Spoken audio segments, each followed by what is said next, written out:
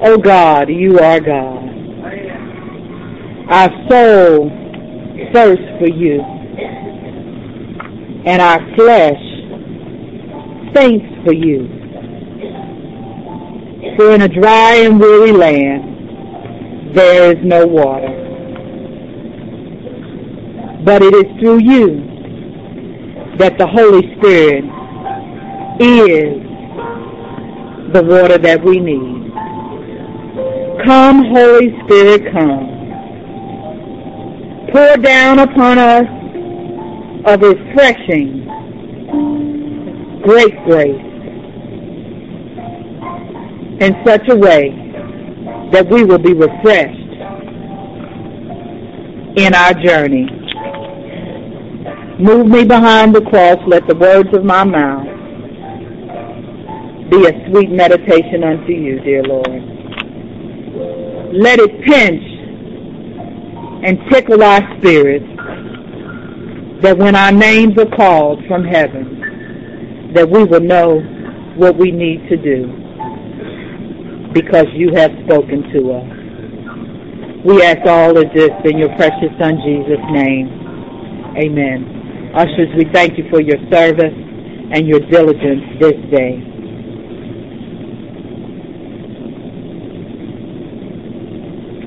The sermon title is simply, Got Water. Amen. When you are thirsty and your lips become a bit parched, tea is good, coffee is great, but there's nothing like water. Amen? When the day is hot and you have perspired everywhere to the point that you are literally drenching in Southeast Texas heat, you can hardly get out of your car to get to what? A cool drink of water. Sometimes even the water that has sat in the car and gotten hot is attractive. Amen? You say, just a little quench. My throat is so dry, I barely can open my mouth. You start licking your lips and there's nothing in there. And you just say to yourself, if I just could get me some water. It's tough to be thirsty sometimes, amen? But it's even tougher to be thirsty in such a way that really nothing can quench your thirst but the love of Jesus Christ, amen? It's not that physical thirst. It's not that thirst that makes your mouth just be dry. Just talking about the dryness makes me want to drink a little water, amen? The scriptures this week, as well as the lectionary scriptures for the Lenten season, remind us in many ways that Jesus was in the wilderness. And when you think about the wilderness, can't you see the limitation of water? A little bit here, not enough there, and just wilderness.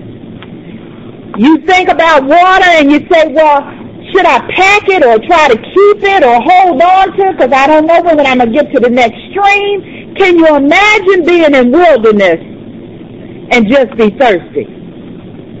Turn to your neighbor and say, neighbor, are you thirsty? Turn to your other neighbor and say, neighbor, I heard God has water. Turn to yourself and say, sir, where can I get some? The bottom line is we have to understand that there is water and we need water. Amen? What do you need to grow if you're a human being? Water. The majority of our body is made of water. Amen?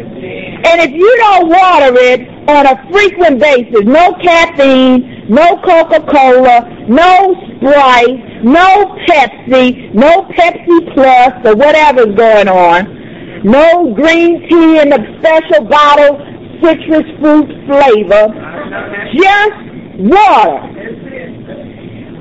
Any of you been to the doctor and the doctor say, I think from what I've been testing, every time I go to draw your blood is so hard to get out of your arm. You're not drinking enough water. Any nurses in the house recognize that it's hard to pull that blood and get that test done because the people didn't do what? Drink the water. And then you say, well, Lord, I don't really like water. Can we put a little sugar water, a little lemon water, a little fruit water? Can we just jazz it up? Just plain old water. But I take you back to being in the wilderness with Jesus Christ. And we just have to say to ourselves, I sure could use some water.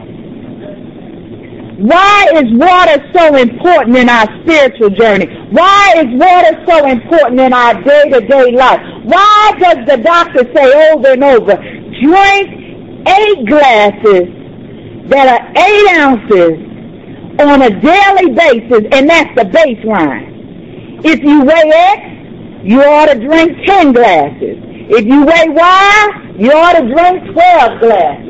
And you say, oh, no, Pastor, I travel a lot. I'm out and about in the streets. I can't be drinking all that water and then taking the water pill that the doctor said take to reduce the fluid. Come on, God. That's for somebody else. But I'm talking more than just physical water, because all of us could increase our physical intake of water, but at the same time all of us need to check the meter in our lives where our spiritual levels of water are, because some of us are barren, and some of us are in the wilderness, and some of us are dry, and some of us have not been watered in a while, because we're running and running and running busy lives. We don't stand still, because the scripture that reminds me that we have to stand still and know God. Be still and receive God. Stand in the way that God would catch us. And we have to be willing to be caught. Some of us say, oh, I'm not dry. I read scripture on the run. I pray in the car. I pray without ceasing. And I say to us, that is good, but is it enough to nourish our hearts and our minds in a way that we would be nurtured, that our roots would be firmed up yet again? We would have the water that would come underneath the ground and into our systems and our lives, that we would be able to know God, and God will be able to know us. The passages today, Isaiah 55, 1 through 9 is the Old Testament. The Psalm reading is Psalm 63, 1 and 8. The Corinthians passage is 10, 1 through 13. And the Luke passage is 13, 1 through 9. If you look and try to identify what is the common thread that floats through all of those, I say to you that it's important for us to understand our sacramental life with Jesus Christ. All of us have been baptized by the one and true and living God. We are all parts of the members of the body of Christ. But the reality of it all is, after we said yes and after we were adopted, what have we done since then to grow?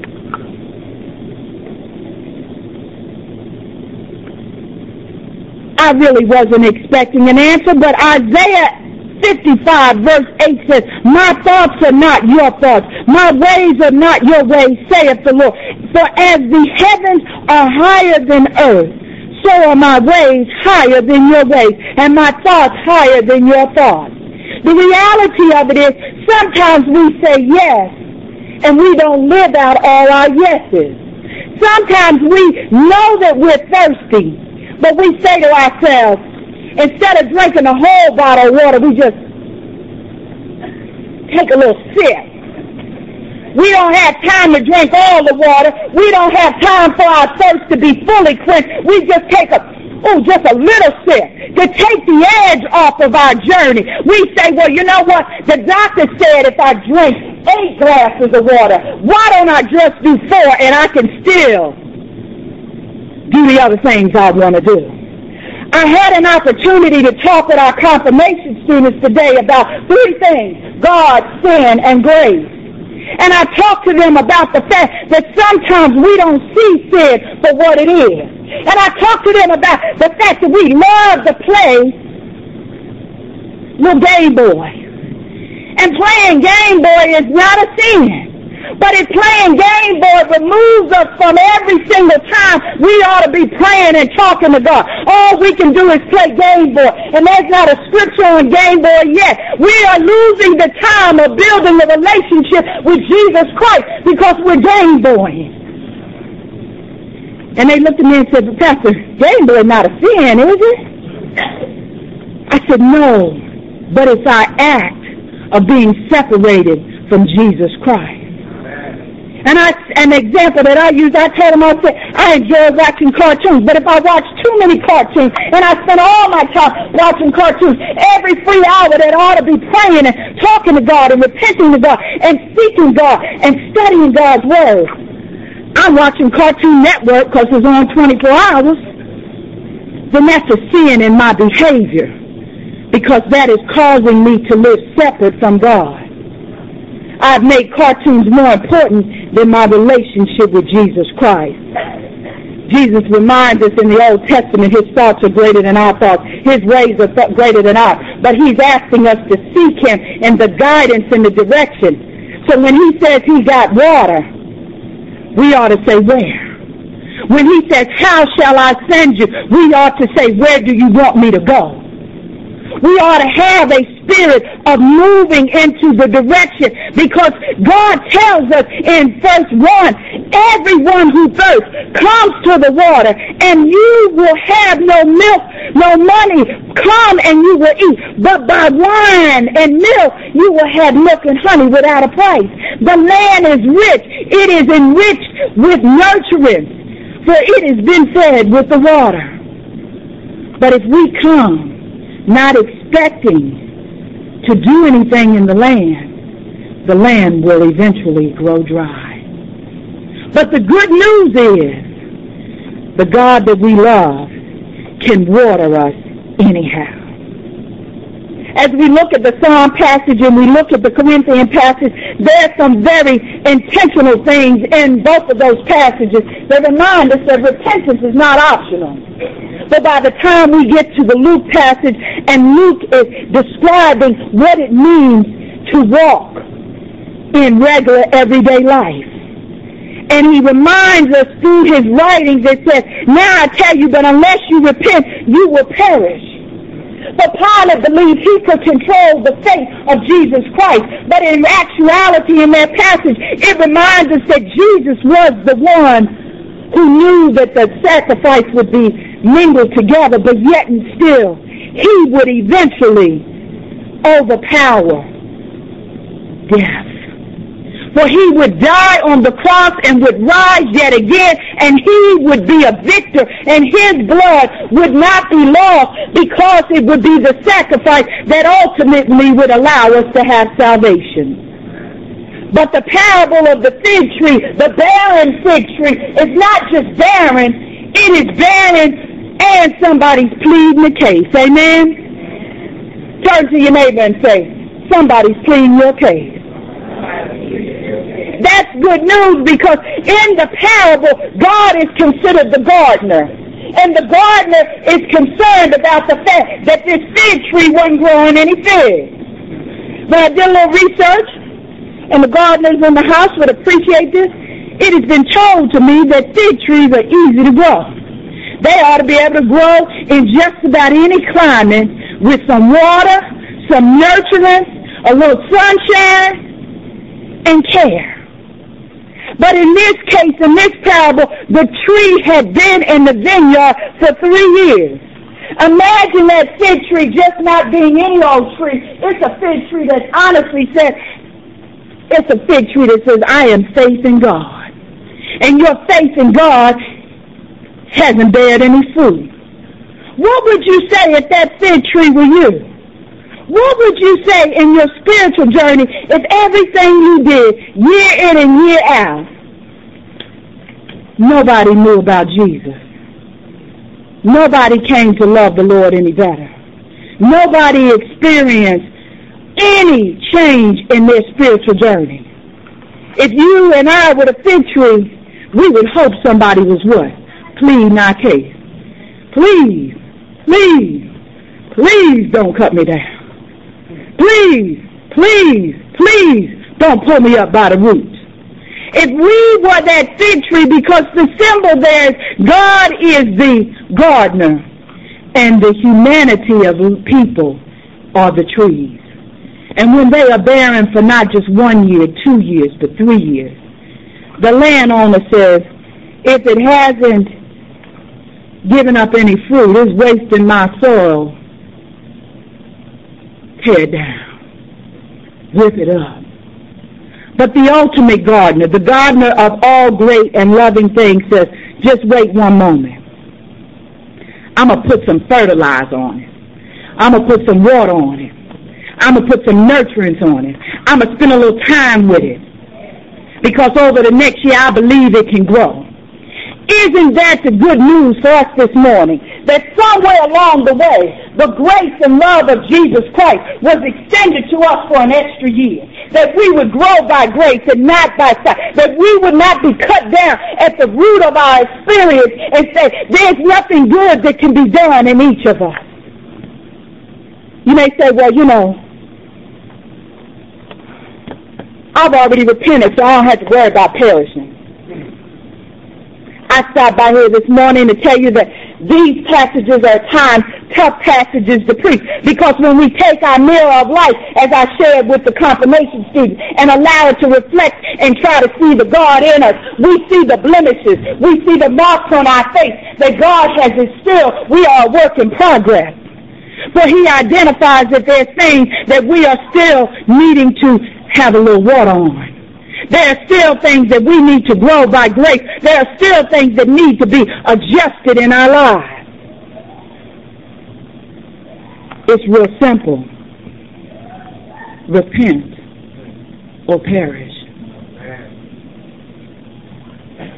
Don't just repent for the things that we're comfortable with. We need to repent for the things that we're also uncomfortable about.